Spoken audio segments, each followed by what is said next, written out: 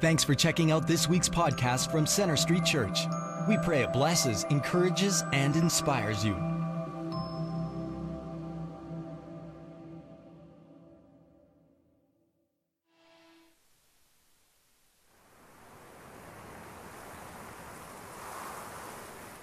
Sometimes I wonder what happened to Jonah as he sat outside the city of Nineveh.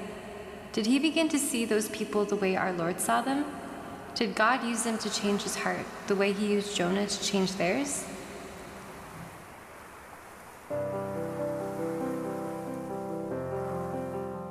When I was younger, I remember hearing stories about my uncle, the missionary. There was something about his life, the way he sacrificially served others, that resonated with me. Years later, while attending Bible school, I had the opportunity to follow in his footsteps and embark upon an 8-month missions trip spanning 15 countries. Soon, I would be leaving the comforts of Calgary to journey to my own Nineveh, of sorts.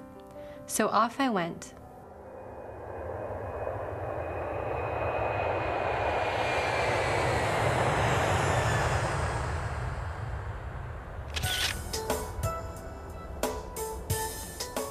One of the first things I learned is that mission work is difficult. While in Asia, of all places, I had to deal with prejudice because of my Filipino heritage. It was difficult, but God was always there to strengthen and comfort me. I later traveled to Spain, and the roommate I was supposed to live with had to immediately return home before I was even settled in. I was now all alone in a foreign country and did not know the language. The ministry I was a part of in Spain was focused on missions to Africa, but I was not witnessing any fruits from all of our hard work. This became an extremely disheartening time for me. During this period, I had no one to turn to except God. My prayer life began to grow and grow, as did my closeness to Him. He was truly my Heavenly Father. Then, one day, I had the opportunity to visit Africa. While there, I was able to see all the amazing work God had been doing through us. Lives are being changed. I just hadn't been aware of it. The missionaries I got to know during this time were some of the most self-sacrificial individuals I had ever met. Kind of like my uncle. They understood that our Lord desires for every Christian, whether you're a missionary or not, to reach out and to show people from every corner of our world the love of Jesus.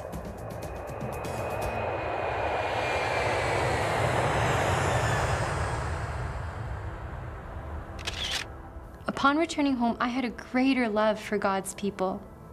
Because when you visit Rwanda and you get to meet people who have forgiven someone who murdered their family members, that changes you.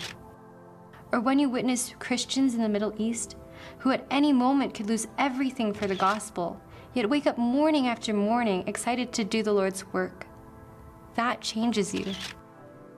So share God's love with those who are different from yourself.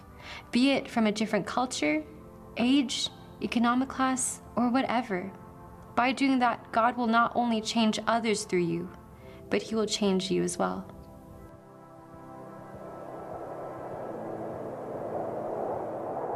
I still wonder, as Jonah sat outside Nineveh, did God use those people to change his heart, the same way He used Jonah to change theirs?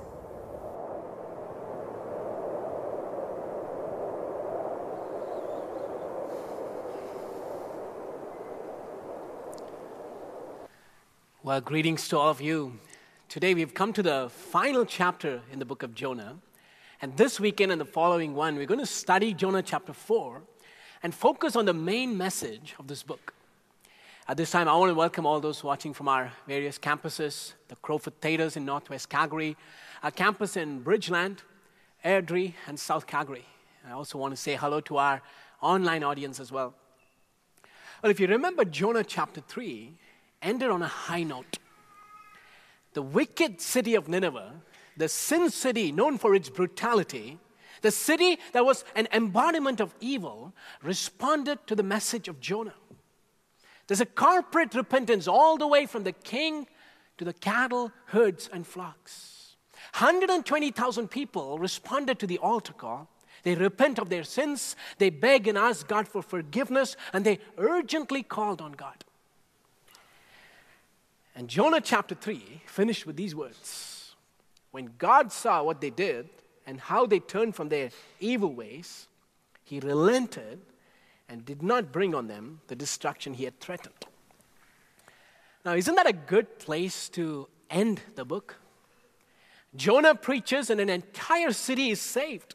He's a hero, he's a celebrity, he's been invited to speak at evangelistic conferences. Time magazine features Jonah on the cover page, for he's achieved something nobody else in the Old Testament had even come close to achieving. What a way to end the book on a high note. But the inspired word of God has Jonah chapter 4. And this chapter does not present Jonah in good light.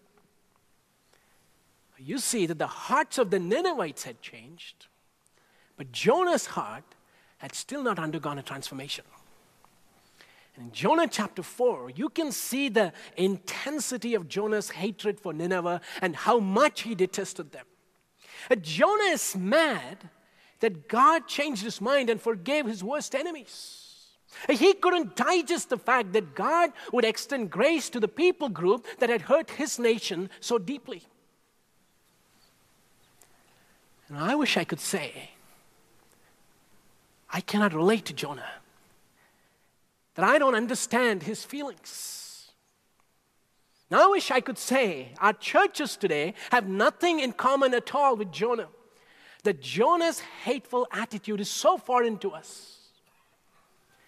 But that wouldn't be true. I pastored a small church in India for 3 years. For the first 2 years, ministry was great. It was smooth sailing. The church was growing. People loved me. They appreciated my sermons. And I thought I had the best church in the entire world. But things changed drastically in the third year, and I had no idea what had happened. Some people in the board of the church were not happy with me.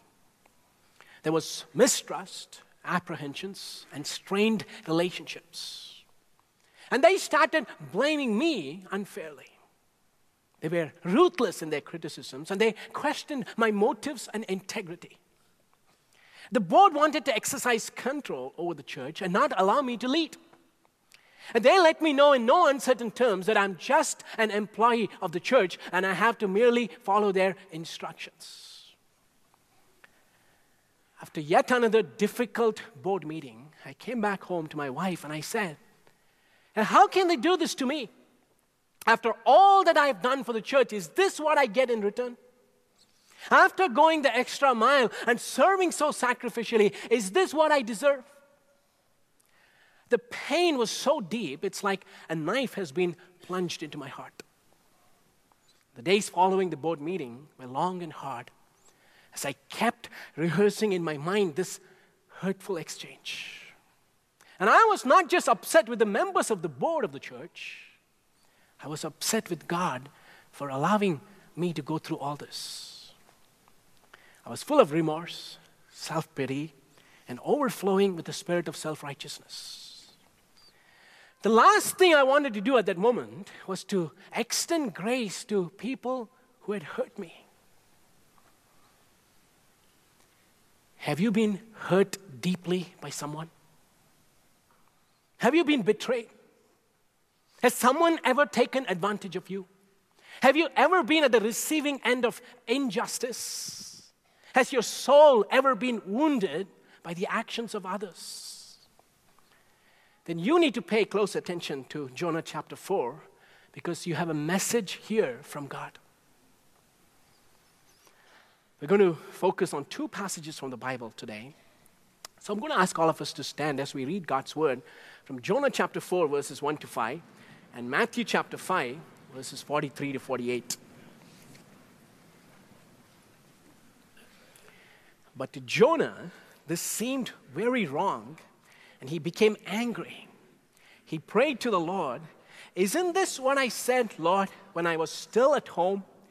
This is what I tried to forestall by fleeing to Tarshish. I knew that you are a gracious and compassionate God, slow to anger, and abounding in love, a God who relents from sending calamity. Now, Lord, take away my life, for it is better for me to die than to live." But the Lord replied, "Is it right for you to be angry?" Jonah had gone out and sat down at a place east of the city. There he made himself a shelter, sat in its shade, and waited to see what would happen to the city. Matthew chapter 5, verses 43 to 48. "You have heard that it was said, 'Love your neighbor and hate your enemy.' But I tell you, love your enemies and pray for those who persecute you, that you may be children of your Father in heaven. He causes his sun to rise on the evil and the good, and sends rain on the righteous and the unrighteous. If you love those who love you, what reward will you get? Are not even the tax collectors doing that? And if you greet only your own people, what are you doing more than others? Do not even pagans do that? Be perfect, therefore, as your heavenly Father is perfect." Lord, we honor your word today. And we confess there are times we feel your word asks us to do seemingly impossible things. God, we recognize how difficult it is to love our enemies, to pray for those who persecute us, and yet it is precisely what you've asked us to do. God, would you give us the power to do the impossible? That your grace will soften our hearts today, that a miracle will take place, a transformation will happen in our hearts, that we will learn even to love our enemies. God, we commit ourselves to you, and this time to the leading of your Spirit. We pray this in the powerful name of our Lord and Savior, Jesus Christ. Amen. You may be seated.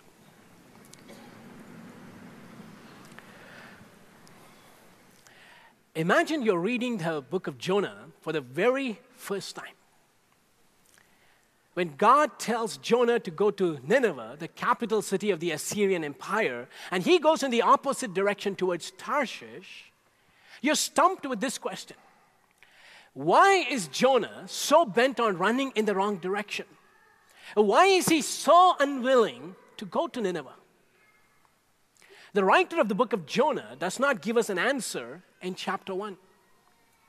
So we, the readers, assume it's because Jonah was afraid to go to this strange city. It was too risky. And that's why he's asking God to find somebody else to do this job. But you come to Jonah chapter 4, and now you finally get to see why Jonah ran away in the first place.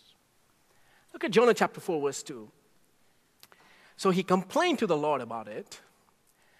"Didn't I say before I left home that you would do this, Lord? That is why I ran away to Tarshish. I knew that you're a merciful and compassionate God, slow to get angry and filled with unfailing love. You're eager to turn back from destroying people." Jonah hated the Ninevites because they had been a thorn in Israel's flesh. They were their arch enemies. They were a bloodthirsty people with minds bent on committing evil. They specialized in the art of torture. They skinned people alive and threw them in boiling oil. The Assyrians were a looming threat to Israel. And in fact, within 70 years of Jonah's ministry, the Assyrians would go on to viciously attack the northern kingdom of Israel, rape their women, kill their people by the thousands, make a mockery of their religious beliefs, and scatter them. Jonah did not run away because this mission was unsafe or because he was afraid of the Ninevites. The reason he ran away was because he knew God would extend grace to them. Jonah knew God so well that he predicted the outcome. He clearly anticipated the end result, that the city would repent and God would forgive them. And he wanted to do everything in his power, everything, to stop God's grace from reaching Nineveh. That's why he ran in the opposite direction. Wow. And it is fascinating as you read Jonah chapter 4 to see the passion coming forth from Jonah in this chapter to the living God. Now, I don't know of anybody else in the Bible who spoke to God like that. Here in Jonah chapter 4, verse 1, it says, "But to Jonah, this seemed very wrong, and he became angry." What seemed wrong to Jonah? When Jonah saw that God had relented from judgment, he was so angry, and it seemed so wrong to him. Did you pay attention to Jonah's sermon to the people of Nineveh back in chapter 3? One of the lousiest sermons you would ever hear. His message basically was, 40 more days and you all will be toast. See, the preaching of God's word should inspire hope, not spread doom and gloom. But Jonah's sermon was pathetic. 40 days and Nineveh will be overturned. Hallelujah. The word overturned is the same word used for the destruction of Sodom and Gomorrah. So Jonah had a similar image in his mind of fiery sulfur falling from heaven and destroying the entire wicked city of Nineveh, wiping it out completely, resulting in total annihilation. That's what he wanted. Unfortunately, that wasn't the end outcome. For what reigned that day was not fire and brimstone, but God's grace reigned over the city and blanketed them. The end result is one of the greatest revivals we have ever seen in history. When our text tells us, "But to Jonah this seemed very wrong," the word for wrong literally means evil. So this amazing miracle of Assyrian conversion, this breathtaking sight of all of Nineveh repenting in sackcloth and ashes and God extending them grace and forgiveness seemed evil in Jonah's eyes. So he burned with anger. The word used for anger literally means on fire. God's wrath against Nineveh had been appeased by their repentance, but Jonah's anger flared up. And he's so incensed at all this. Jonah prayed 2 times in this book. The last time he prayed, he was in deep distress, on the verge of drowning in deep waters. He prayed to God in desperation, and God rescued his life by sending a great fish. And now he's angry, and Jonah prays. And his prayer this time is basically a complaint. He's complaining that God is too gracious, that he's being too soft on his enemies. Do you see the problem? Jonah wanted God's grace for himself and his people, but he didn't want the same grace to be extended to his enemies. Let me ask you, are there people whom you would rather see punished than forgiven? I'm especially hard on those who drive recklessly and go over the speed limit. I hate it.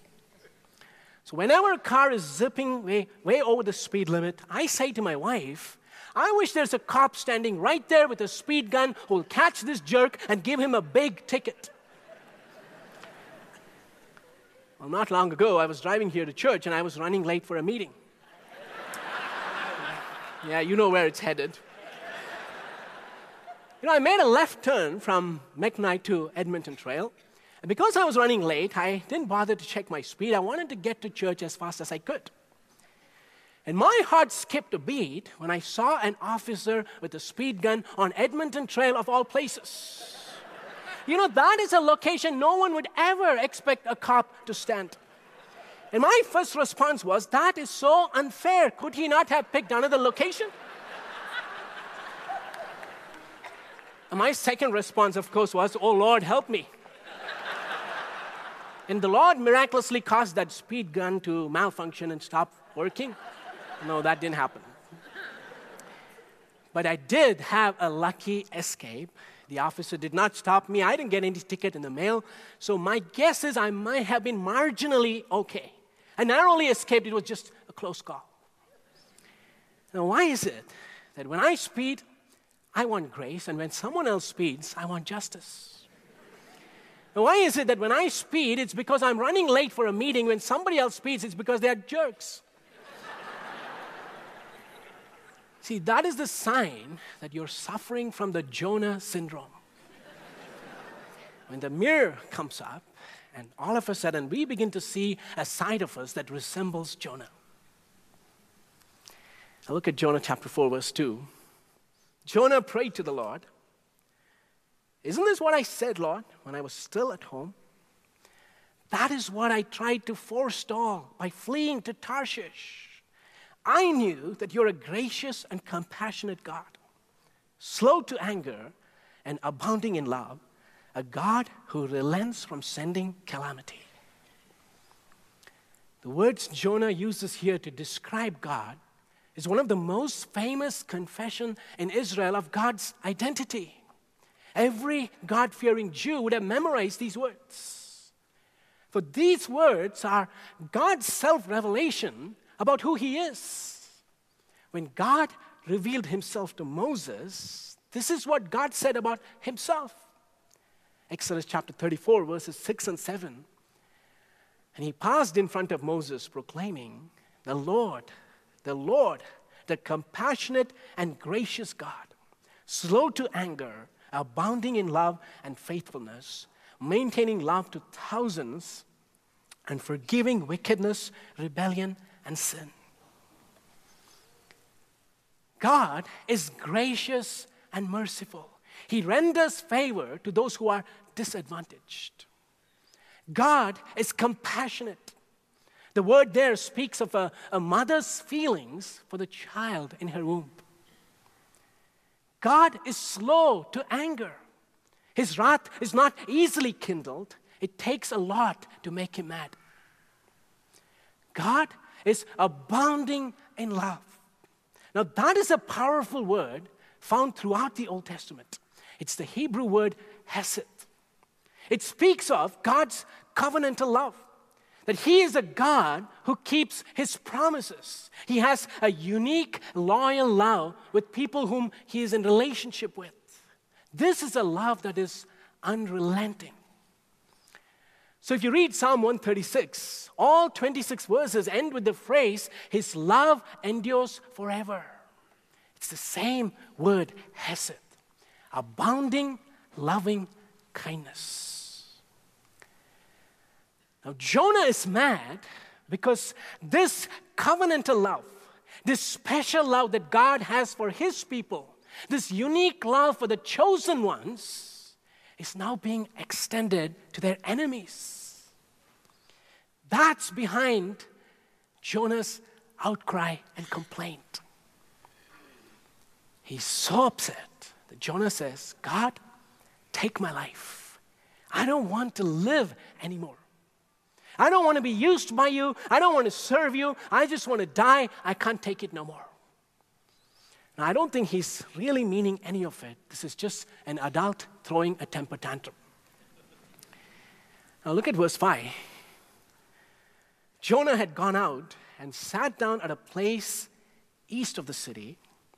There he made himself a shelter, sat in its shade, and waited to see what would happen to the city. Jonah is still not entirely convinced that the Ninevites have repented. He's still hoping against hope that God will change His mind and they will get what they deserve, judgment. So what does Jonah do? He builds a nice shelter for himself. And with some nachos and Diet Coke in his hands, he sits down hoping to see some fireworks, the glorious sight of Nineveh's destruction. I tell you, it is amazing that God had little trouble in changing the heart of a wicked city, but it was much harder to change the heart of a self-righteous believer. Now, isn't it ironic that sometimes it's easier for God to get through to a sinner's heart than a so-called Christian's heart? God's response to Jonah is tender. He asked a gentle, probing question. Verse 4, but the Lord replied, is it right for you to be angry? Anytime God asks a question in the Bible, it's not because he lacks information. It's because he's trying to teach you a lesson. And here, God is trying to teach a lesson to Jonah. God is helping Jonah to see his own heart. And he's patiently helping his prophet to see Nineveh with God's eyes. That's going to be our focus next weekend as we look at God's heart for the city. But today I want to show you how we are no different from Jonah.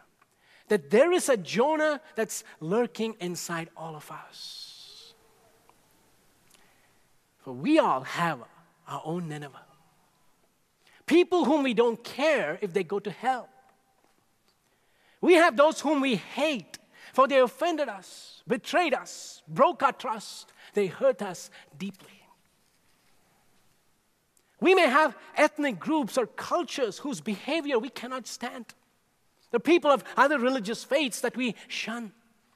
We have folks who don't live by biblical standards of sexuality, whom we detest and despise. There are people all around us whom we have a hard time extending grace. The coworker or boss who gets under your skin. The relative with whom you cannot get along. The neighbor who doesn't take care of his lawn. The friend who keeps calling you at odd hours. The unruly teenagers who play hockey in your cul-de-sac. That person who mocks and makes fun of your faith. The list just goes on and on. And we assume God is mad at these people just as we are mad at them. Someone said, you can tell you made God in your image when he hates all the same people you do. We all have a Nineveh, and it is hard to dispense grace to them. I'll tell you my Jonah moment. When I was leading the New Canadian Friendship Center, our ministry to newcomers in the city, we gave away free clothing. We have a cafe that serves free coffee and tea and snacks. And our intention is to bless people with no hidden agendas. Now, there was an individual of another faith who came to our center regularly. And every time he came into the building, he acted as if he owned the place. Add to the fact he would make sarcastic comments about the church, about Christians, and about me as a pastor. He would boast about his religion and try to enforce his views on other guests in the center. I realized a deep anger and hatred welled up in my heart against this individual. And whenever I saw him take away a bag of free clothing, part of me wanted to grab it from his hands and say, hey, these clothes come from free donations from members of our church. The day you learn to respect Christians, you can come back and have them. But for now, get out of here and don't ever show your face again. You can tell that I was upset. But the Lord spoke to my heart. He got my attention. Didn't you open the doors of the Friendship Center for people like these? Didn't you say you want to bless people with no hidden agendas? See, I was so obsessed with the wrong that I saw in him, and God was pointing out what was wrong with me. And I started praying and asking God to give me love for this person. And I tell you, it's not easy.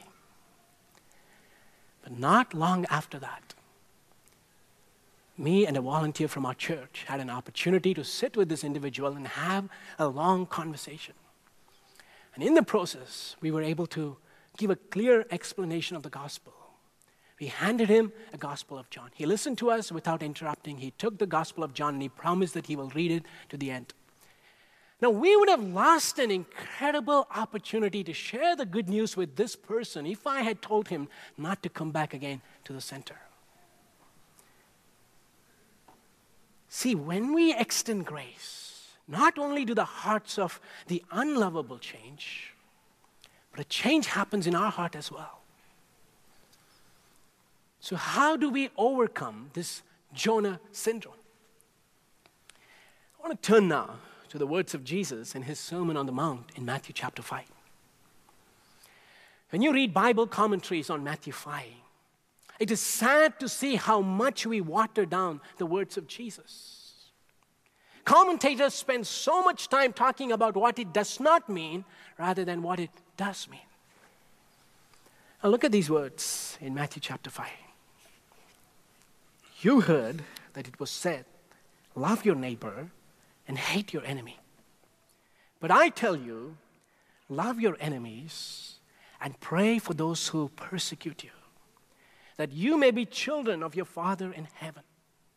He causes his sun to rise on the evil and the good, and sends rain on the righteous and the unrighteous. If you love those who love you, what reward will you get? Are not even the tax collectors doing that? And if you greet only your own people, what are you doing more than others? Do not even pagans do that? Be perfect, therefore, as your heavenly Father is perfect. These are cutting words. And you may wonder, how can Jesus use the word love and enemy in the same sentence? Isn't that a ridiculously impossible command? Who can follow this in real life? The truth is, no one in the natural flesh would want to love their enemies. Instead, we want to hurt them, gossip about them, pay them back, retaliate, get even. Eye for an eye and tooth for a tooth seems to be a more sensible command than turning your other cheek. Loving those who are good to me and hating my enemies seem to appeal to my sense of justice. But Jesus messes everything up. It's a great book with an amazing title. I wish Jesus hadn't said that. Don't you ever feel that when you read the Gospels? I just wish Jesus didn't say those words.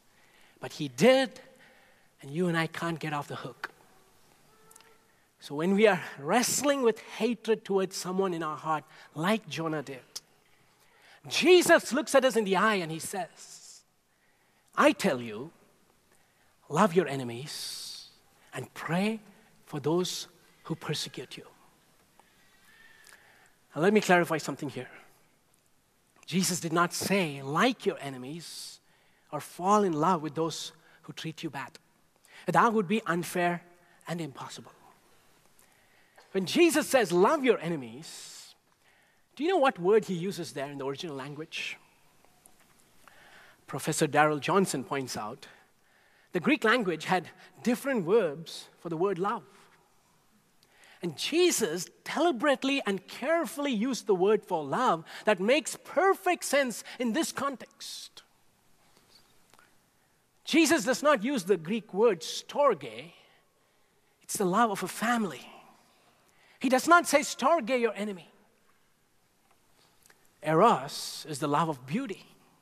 When you're being swept off your feet, it's a romantic love. Jesus doesn't say eros your enemy. Philia is the word for friendship love.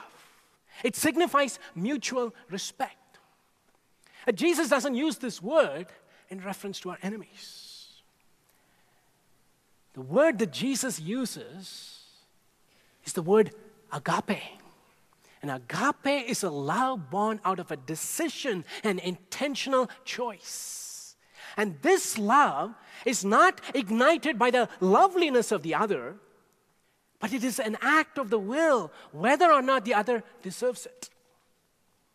So Darrell Johnson points out, you cannot command storge love, eros love, or philia love, because they're not based on the act of the will. But you can command agape love because it is an intentional choice. So according to Jesus, we have to love the same way our Father in heaven loves, indiscriminately. For God allows both the righteous and the unrighteous to experience sunshine and rain and His common grace. And we, as Christ followers, ought to imitate the heart of the Father. Now, you cannot find a loophole here in the words of Jesus. It means what it exactly says. It's crystal clear. Don't retaliate, but love your enemies and pray for them. And when you look at Jonah, he did the exact opposite.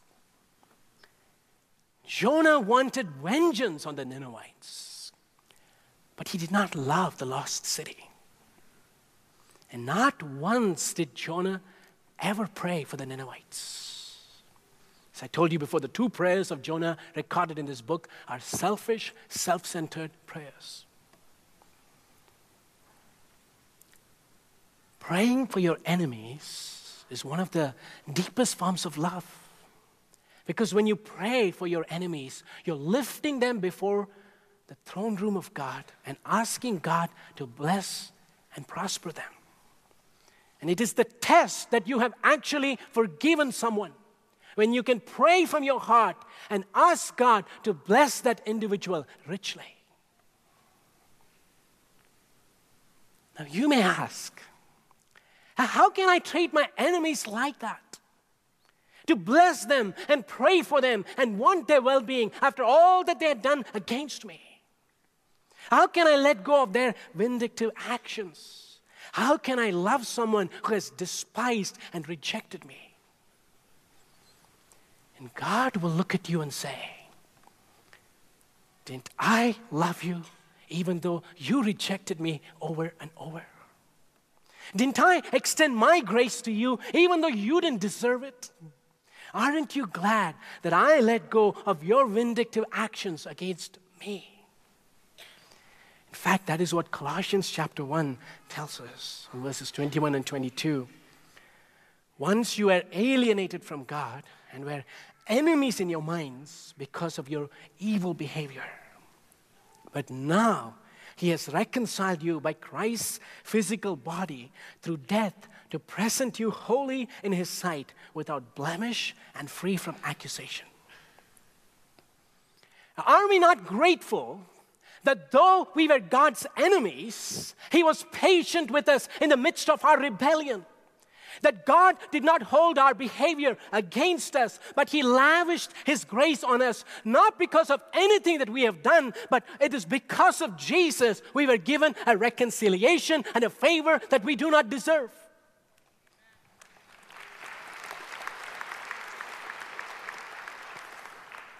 From Jonah's point of view, Nineveh did not deserve God's grace. And he conveniently forgot he did not deserve God's grace either. And that's something we forget too often. No one ever deserves grace. Grace, by very definition, is undeserving. It's a gift.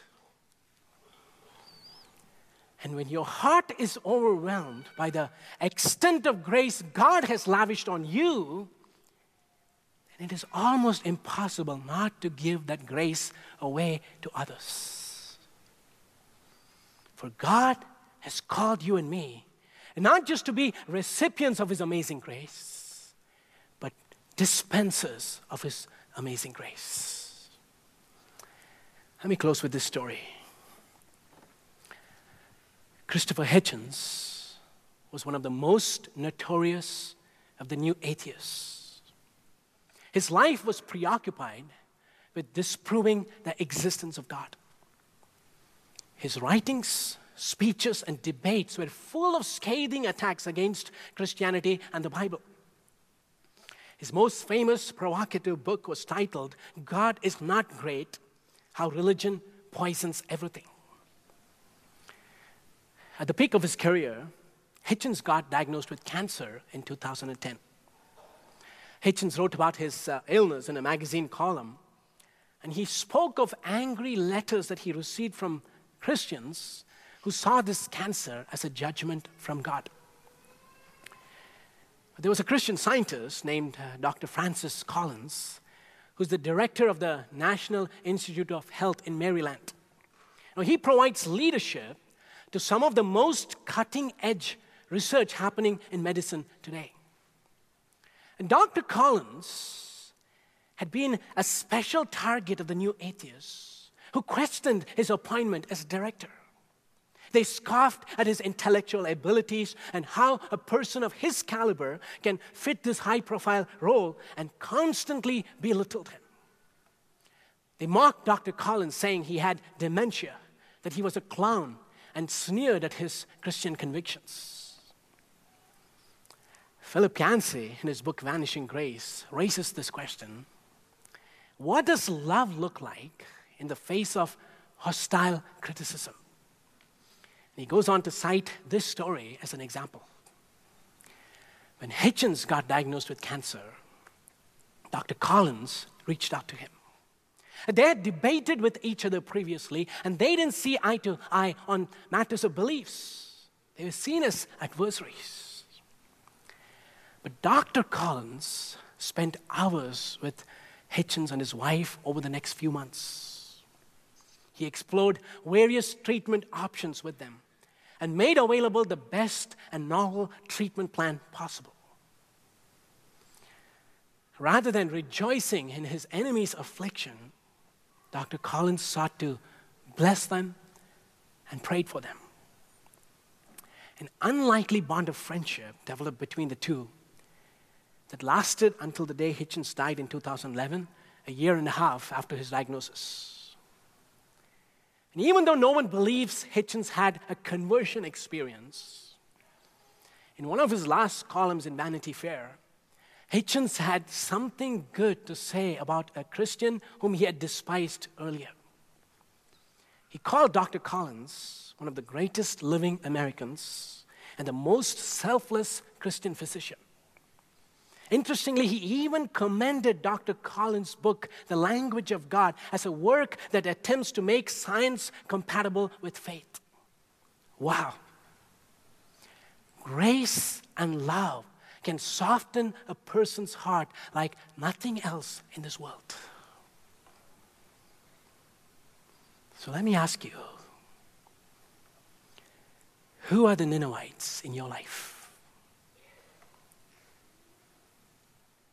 Who are the people you have a hard time extending grace? Who do you secretly wish that God would judge? It could be a person. It could be a people group. Now, I want to challenge you today, based on what you've heard, to pray for them this week. And if you're able, go on and do something concrete that will bless them. And I don't know if your enemy's heart is going to change or not, but I can assure you something deep will change in your heart. As we come to an end, I'm going to ask all of us to stand.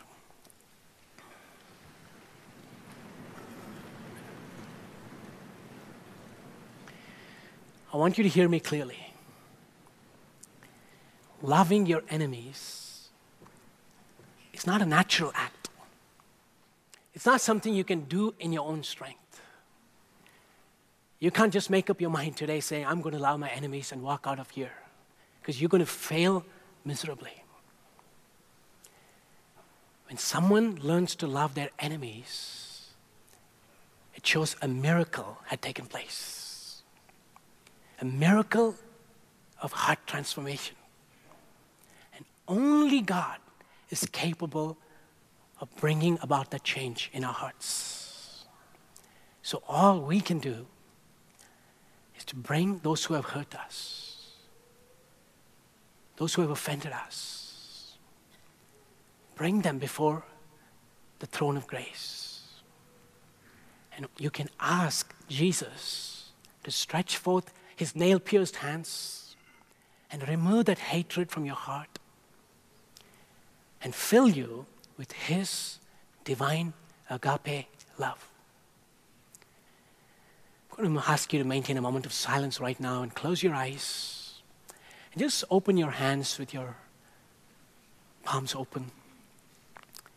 And ask God to bring to your mind, is there anyone you're harboring hatred against? Any group that you just can't stand?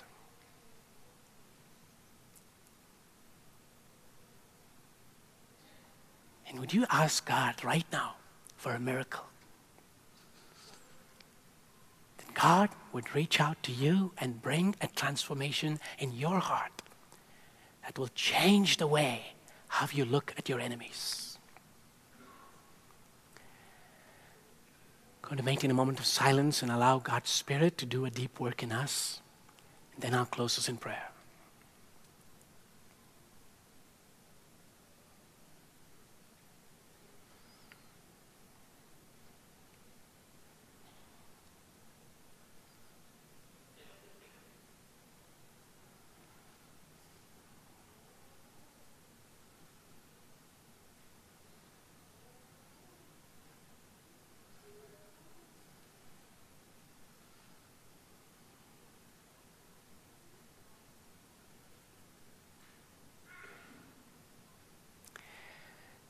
Father, we know that your word sometimes commands us to do seemingly impossible things. But we believe that what you have commanded us to do, you will also give us the power to fulfill. So God, we come before you needy and broken. And we express our utter helplessness to fulfill this command of loving our enemies. The hurts are so deep. The wounds are fresh. But thank you, Lord, for the power of your grace that can melt even our hearts and bring about a supernatural work of transformation. God, I pray that your grace will reign in this place, that you will fill every heart with your divine agape love. That you will give us the power to walk in obedience to your commands. That you will give us a heart that reflects your heart. We pray for grace upon grace. That we be not just recipients of your amazing grace, but dispensers of this great and amazing grace. And even as we leave this place, may the grace of our Lord Jesus Christ,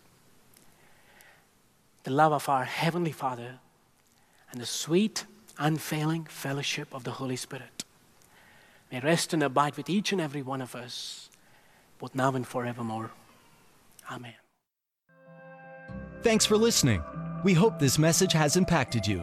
We'd like to challenge you to take it one step further and get connected. For any questions or prayer, please visit our website at cschurch.ca. You can also like us on Facebook or follow us on Twitter.